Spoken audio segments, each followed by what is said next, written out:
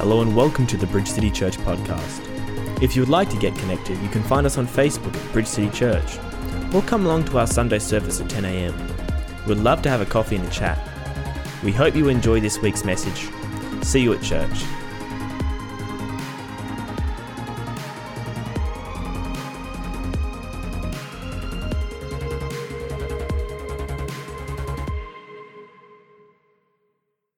While in this period of time when we haven't been here, I've been thinking about preaching a series of sermons on why do Christians ... So why do Christians believe in Jesus? Why do Christians pray? And I've started on those two. Today we're going to look at why do Christians worship? And I must confess I've started this one because for me it's one of the harder ones, I reckon. In one of his books, Charles Swindoll tells this story. When I was overseas, I was working with a man who was under great stress and great pressure. He was a maverick, sort of a missionary. He didn't fit the pattern of the world of what you think a missionary should be. His ministry was in great part to soldiers who happened to be on the island of Okinawa, by the thousands, in fact. In fact, it might be safe to say 10,000s. I went to his home one evening to visit with him, and his wife said he wasn't there but was probably down at the office. The office was downtown in a small alley area off the streets of Naha. It was a rainy night, and I decided I would get on the bus and travel down there to be with Bob. She'd mentioned that he was under a lot of pressure and stress, and so I expected to find the man folded up in despondency, discouragement and depression, just ready to finish it off. I got off the bus, walked down the alley about a block and a half, and then I turned right down another little smaller alley to a little hut with a tatami mat inside. And as I got away from the street noise, I could hear singing. Come thou fount of every blessing, tune my heart to sing thy grace.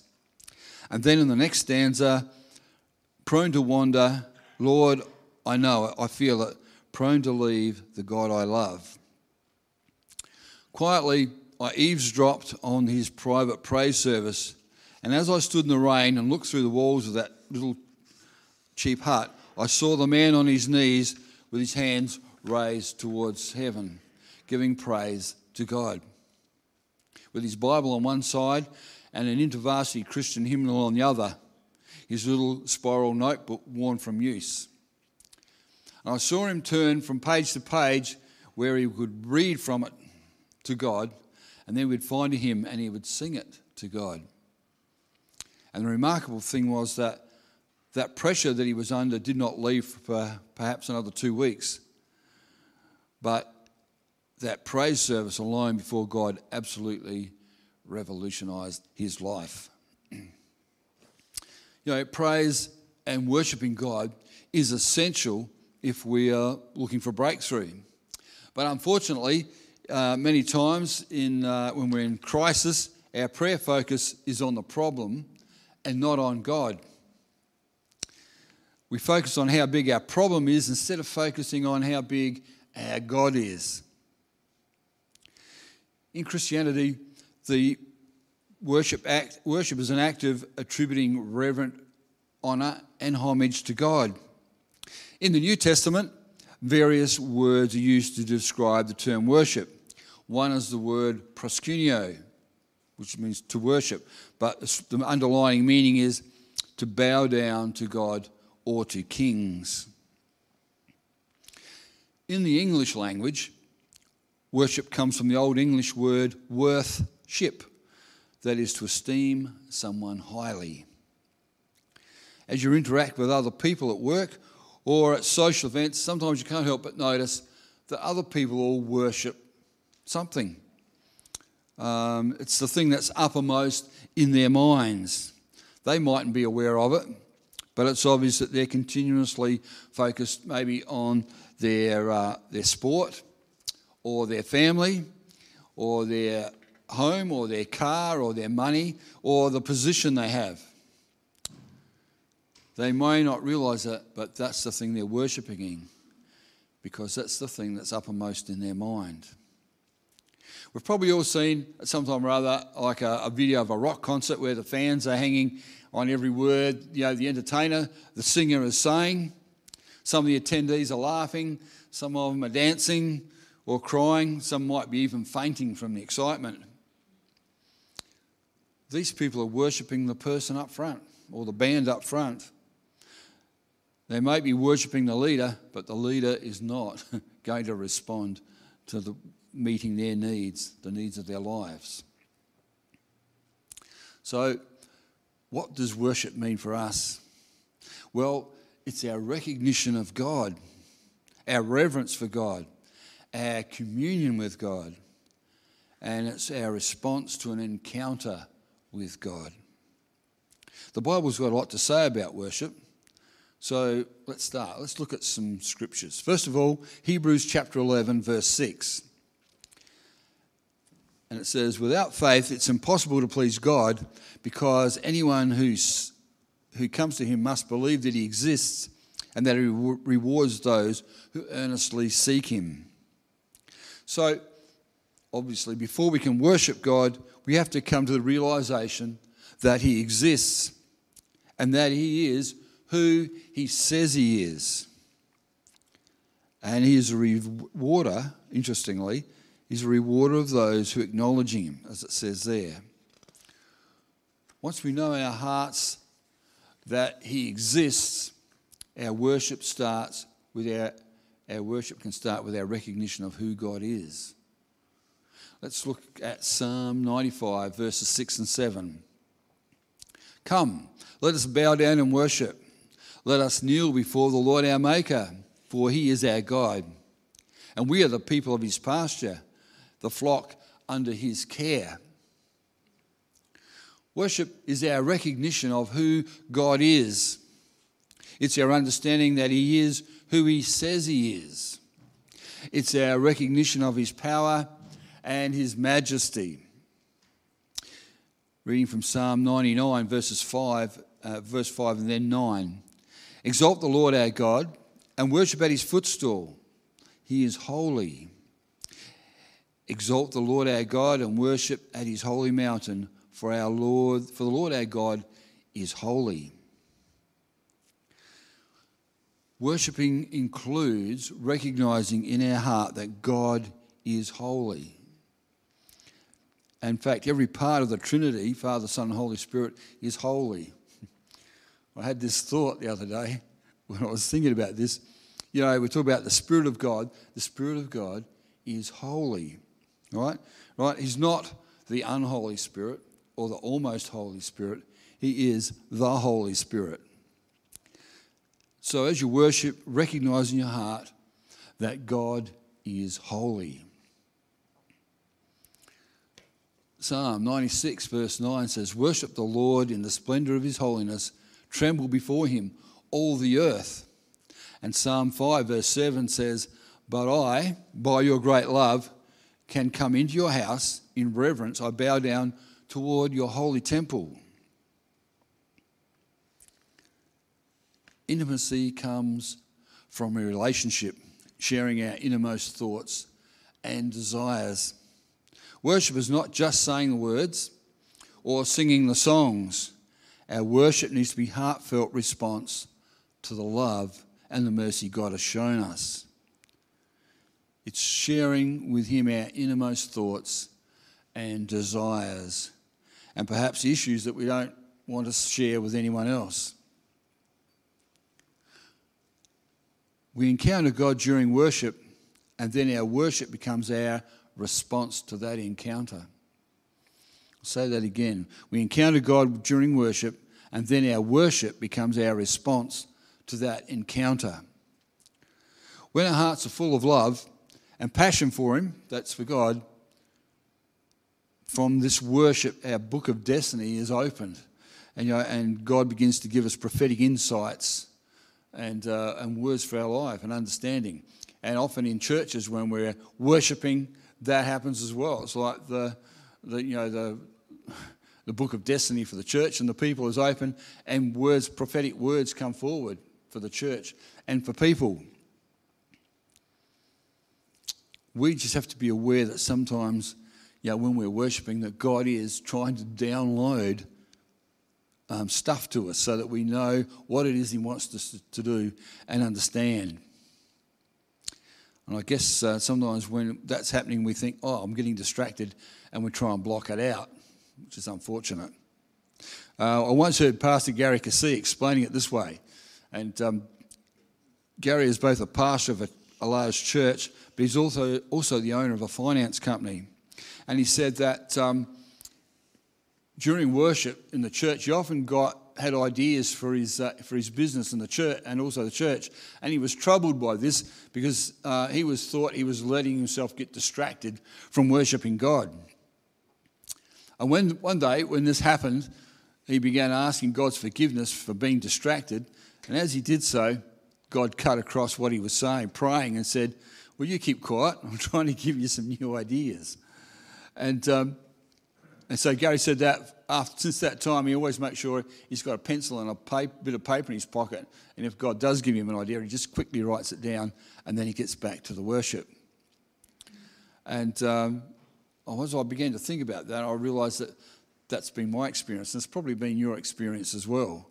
That on occasions during worship, God gives us insights as to how we should be living our life, how we should be approaching the issues of our lives.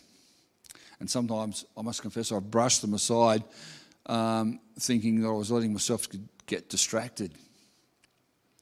As we worship, we have to be prepared to encounter God. In Revelation 1, verses 12 to 17, we read that John is worshipping in the Spirit when the Lord speaks to him. It says, "I turned around to see the voice that was speaking to me, and when I turned, I saw 7 golden lampstands. And among the lampstands was someone like a son of man, dressed in a robe reaching down to his feet, and with a golden sash around his chest. The hair on his head was white like wool, as white as snow, and his eyes were like blazing fire. His feet were like bronze glowing in a furnace, and his voice was like the sound of rushing waters. In his right hand he held 7 stars, and coming out of his mouth was a sharp, double-edged sword. His face was like the sun shining in its brilliance. When I saw him, I fell at his feet as though dead. Then he placed his right hand on me and said, 'Do not be afraid. I'm the first and the last.'" John's response to this encounter with God's glory was to fall at his feet as if dead. Perhaps these days we might call it being slain in the spirit. But in any case, John was unable to stand. In John 18, we read of some men who were unable to stand in Jesus' presence. This event happens after Jesus and his disciples have shared the Last Supper. I'm just going to read from John 18, verses 1 to 6. When he had finished praying, Jesus left with his disciples and crossed the Kidron Valley. On the other side, there was a garden, and he and his disciples went into it. Now, Judas, who betrayed him, knew the place because Jesus had often met there with his disciples. So Judas came to the garden, guiding a detachment of soldiers and some officials from the chief priests and the Pharisees. And they were carrying torches, lanterns, and weapons. Jesus, knowing what was going to happen, went out and asked them, "Who is it you want?" "Jesus of Nazareth," they replied. "I am he," Jesus said. And Judas the traitor was standing there with them. When Jesus said, "I am he," they drew back and fell to the ground. It would seem that they were unable to stand in the glory of Jesus' presence. Sometimes our response to the glory of God can leave us so weak that we can no longer stand up.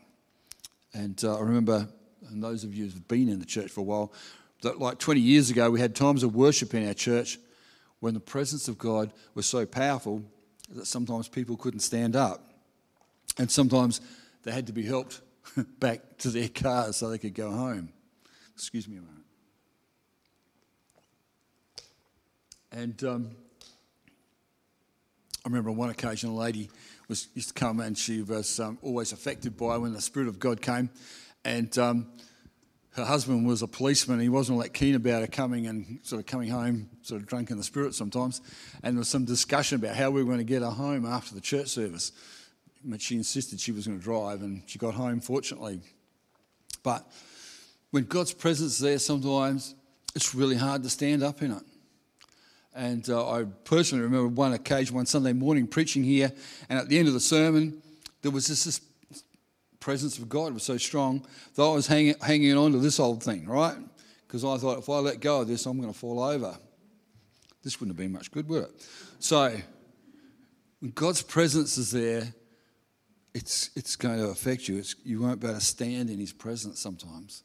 When God's presence is here, your life begins to change. In Revelation chapter 4, verses 9 to 11, we read that the 24 elders fall down. It's not really clear whether they fall down out of respect for God or whether they just couldn't stand in his presence. Whenever the living creatures give glory, honour and thanks to him who sits on the throne and who lives forever and ever, the 24 elders fall down before him who sits on the throne and worship him who lives forever and ever. They lay their crowns before the throne and say, "You are worthy, our Lord and God, to receive glory and honour and power, for you created all things, and for your will they were created. And by your will they were created and have their being." Worship is more than just the songs we sing or the music we play. It's our heart response to who God is. And that's really the crux of the matter. Right, I'll say it again. Worship is more than the songs we sing or the music we play. It's our heart response to God, who God is. And that, as I said, is really the crux of the matter. You know, we're all wired differently. And our responses are going to be different during worship. In our church here, during our worship time, we use our songs. As we're singing our songs and worshipping, we use that to draw near to God and feel his presence in our lives. In some other churches, the worship involves following a set liturgy, and the people there take hold of the words that are being read and that they're saying and use them to draw near to God. In the end, it's not about how we worship or where we worship, but rather it's all about our heart response to God. As I said a moment ago, we're all wired differently, and during worship, our experience will be different. Now, I've never ever thought that I was a great worshipper of God. Keep coming, gay. But I've always thought that my wife is a worshipper of God, because during the worship time, when we're singing the songs, she's got her hands up and she's off for the angels, right? And I might be distracted by anything else that's going on. But Gay's always off worshipping with God. So I've asked her just to say briefly what her experience is when she's worshipping. I just noticed the briefly, and it will be. It's okay. Just maybe a couple of things, because it's a huge subject. We have an audience of one, and he's the King of Kings and the Lord of Lords.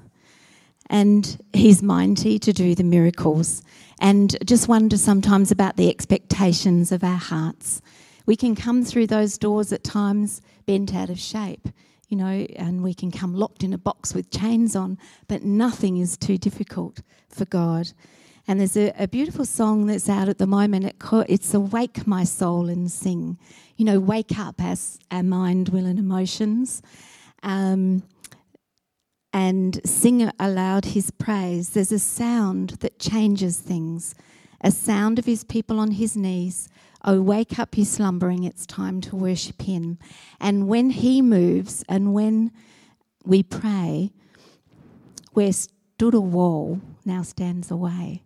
It's amazing. It's the God of impossible, and he moves in corporate worship. It's incredible. We've seen some incredible miracles. and continue to see them now, even in this place. So we have an audience of one, and he's the King of Kings and the God of the impossible. Amen. Thank you. In John chapter 4, we read of Jesus meeting a Samaritan woman at the well in Sychar. As the conversation develops, she brings forth one of the popular theological questions of that day, namely, where's the correct place to worship? In verse 20, she says, our ancestors worshipped on this mountain, but you Jews claim that the place where we must worship is in Jerusalem. So she saw worship as being tied to a particular place, to a geographical location. And Jesus' reply shows that it's not so. In reading verses 23 and 24, it says, yet a time is coming and has now come when the true worshippers will worship the Father in the Spirit and in truth, for they are the kind of worshippers the Father seeks. God is Spirit, and the worshippers must worship in the Spirit and in truth. So, how do we worship? We must worship in spirit and in truth. Wholeheartedly, not half-heartedly. Jesus makes this clear in Matthew 15, verses 8 and 9, and he's quoting from Isaiah 29, verse 13. It says, these people honour me with their lips, but their hearts are far from me. They worship me in vain, and their teachings are merely human rules.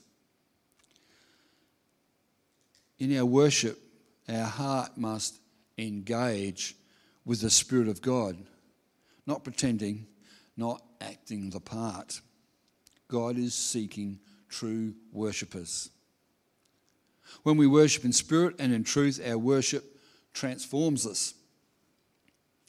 Now we read in the Old Testament that Moses spent 40 days on the mountain in God's presence, and when he came down, his face shone. He was changed after being in the presence of God, but he didn't seem to know it. And we change after we've been in the presence of God. Sometimes we're aware of it, and sometimes we're not. But we've probably noticed other people change as they've come into the presence of God. For many years now, I've been going to preach as a guest preacher at a small church in Adelaide Hills. And in the early days when I was going there, a small family started coming to that church. The husband had been a bikie and he'd given his heart to Jesus. And he used to sit in the back row on my right-hand side, and he would just sit there during the service, and his face was just expressionless, right? There was no expression, except sometimes he did look like he was glaring at me. Right, there was a hardness in his demeanour, a kind of don't mess with me type of attitude. But on subsequent visits, I could see that he was changing. And as he came into the presence of God and the other Christians there, he began to change on the inside, and that led to a change on the outside. He began to smile and relax and to fit in with the other people of the church, because I think they all felt uncomfortable in his presence as well. When we come into God's presence, we are changed. When we behold God's glory, we become more like him. Let's see what Paul writes in 2 Corinthians chapter 3, verses 17 and 18. Now, the Lord is the Spirit, and where the Spirit of the Lord is, there is freedom. And we all, who with unveiled faces contemplate the Lord's glory, are being transformed into his image with ever-increasing glory, which comes from the Lord, who is the Spirit. The transformation takes place in our lives, may also include giving us an awareness of sin, a new awareness of sin. Often we're aware of big sins in our lives, but sometimes we become aware of little sins, if I can put it that way, in our lives. Right? James 4:8 says, come near to God and he will come near to you. Wash your hands, you sinners, and purify your hearts, you double-minded. Because in the presence of God, there is conviction of sin. And as I said, sometimes we become aware of sort of the little sins that we haven't worried about.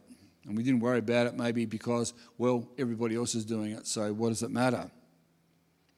Years ago, we were in a small church in a country town in Queensland. And one of the members of the congregation was the headmaster of the local area school. And at some point, he became aware of these little sins and was talking about it that other people generally ignored. And he said it was common practice for headmasters to never buy toilet paper. Whenever they needed some, they simply took some from the school. And that day he realised that he was stealing every time he took toilet paper home from the school, so he decided not to do it again. Might seem trivial, but you see, he saw that as important.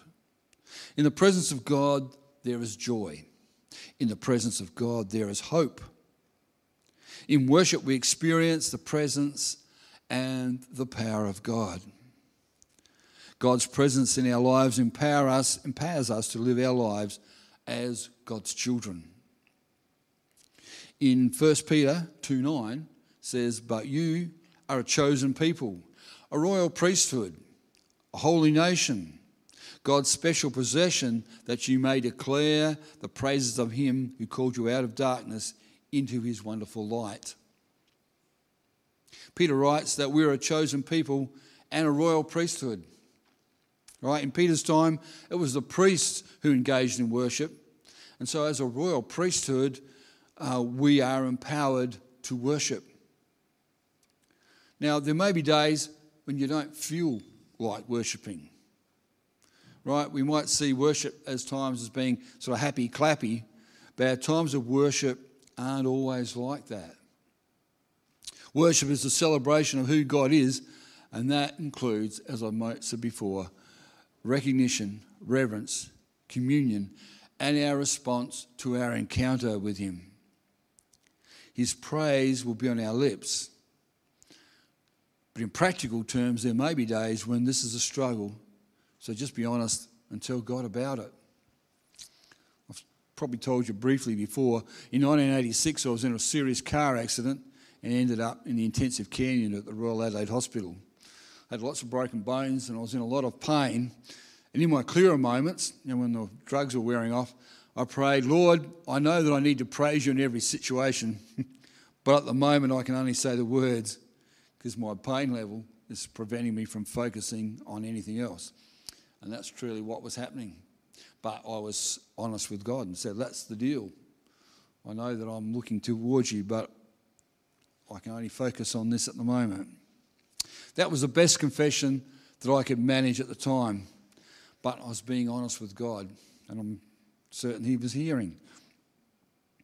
In Acts 16, we read of Paul and Silas in prison.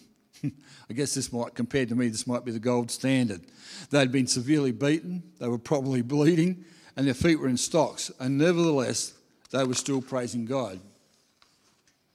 And it says in Acts 16, verse 25, about midnight, Paul and Silas were praying and singing hymns to God, and the other prisoners were listening to them.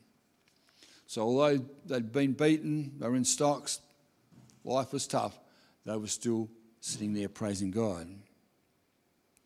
How we worship God and draw near to him often dictates our response to the issues that we face in life.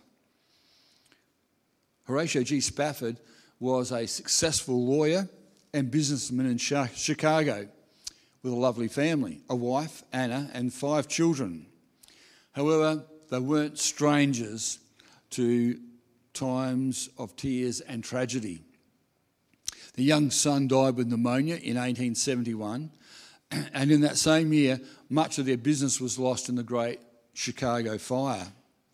Yet God in his mercy and kindness allowed their business to flourish once more. On November the 21st, 1873, the family intended to sail to Europe for a holiday.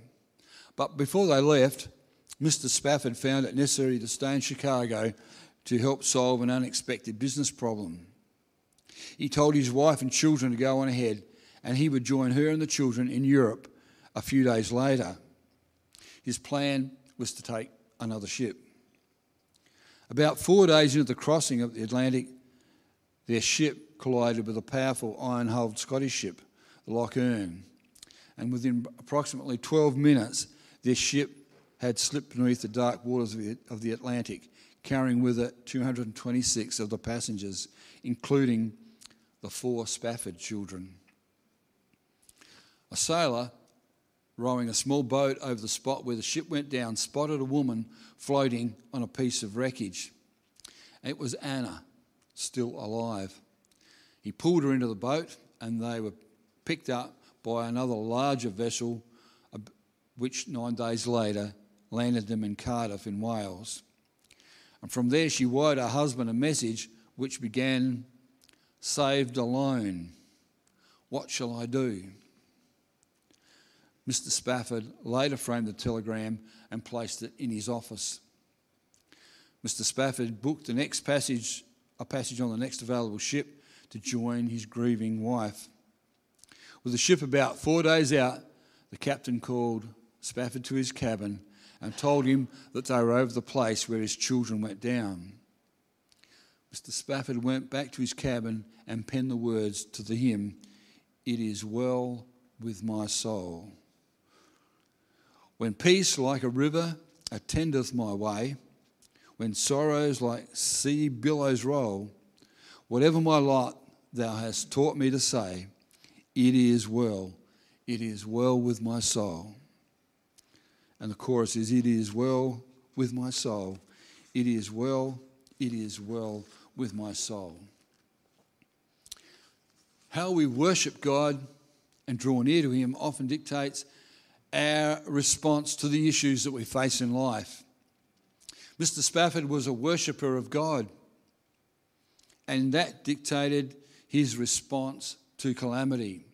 When others might have been blaming God for the trouble like this, Mr. Spafford was able to say, "It is well with my soul." And, there was these floods in Germany a couple of weeks ago, and on the news there was a lady saying, "Why did God do this? Why did God let this happen?" Well, God wasn't stopping it, but their response was different. They're blaming God, not looking to God. Jesus is the same yesterday, today, and forever. Worship is more than a song. It's how we seek our God and join our heart to his as we journey through life.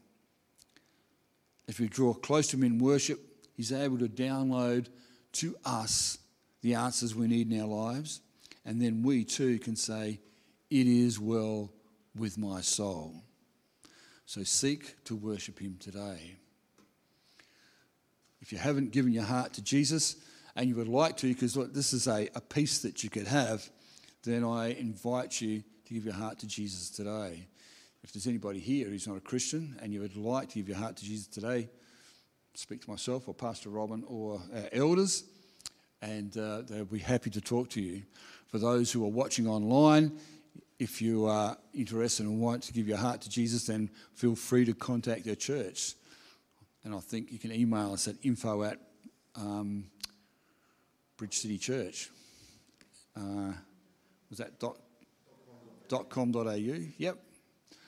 So, give your heart to Jesus today, because he is the same yesterday, today, and forever, and can give you that peace as you worship him and come draw close to him.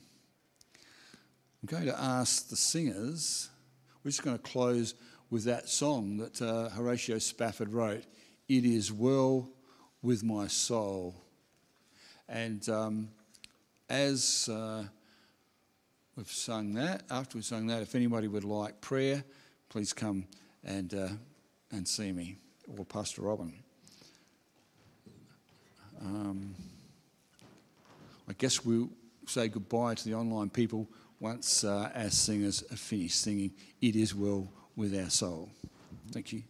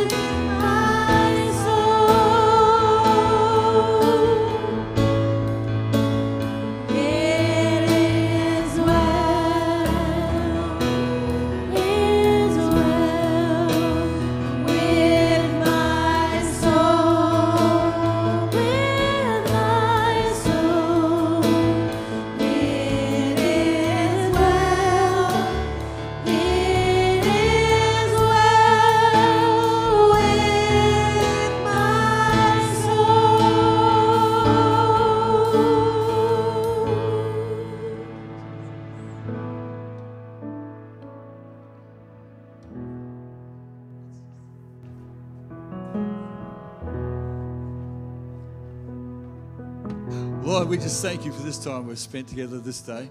Lord, we've come to worship you. And Lord, I thank you you were here and that you've heard the call of our heart, cry of our heart, and the call of our voice. And Lord, we just know that you're with us as we go. Lord, it is well with our soul. And Lord, we thank you that you're an everlasting and a loving God, a faithful God who cares for us, a good God. And so, Lord, I pray your blessing on each of these people here as we close the service, as we go, Lord. I thank you that you're going with us and you're blessing each one now in Jesus' mighty name. Amen. Amen. Amen.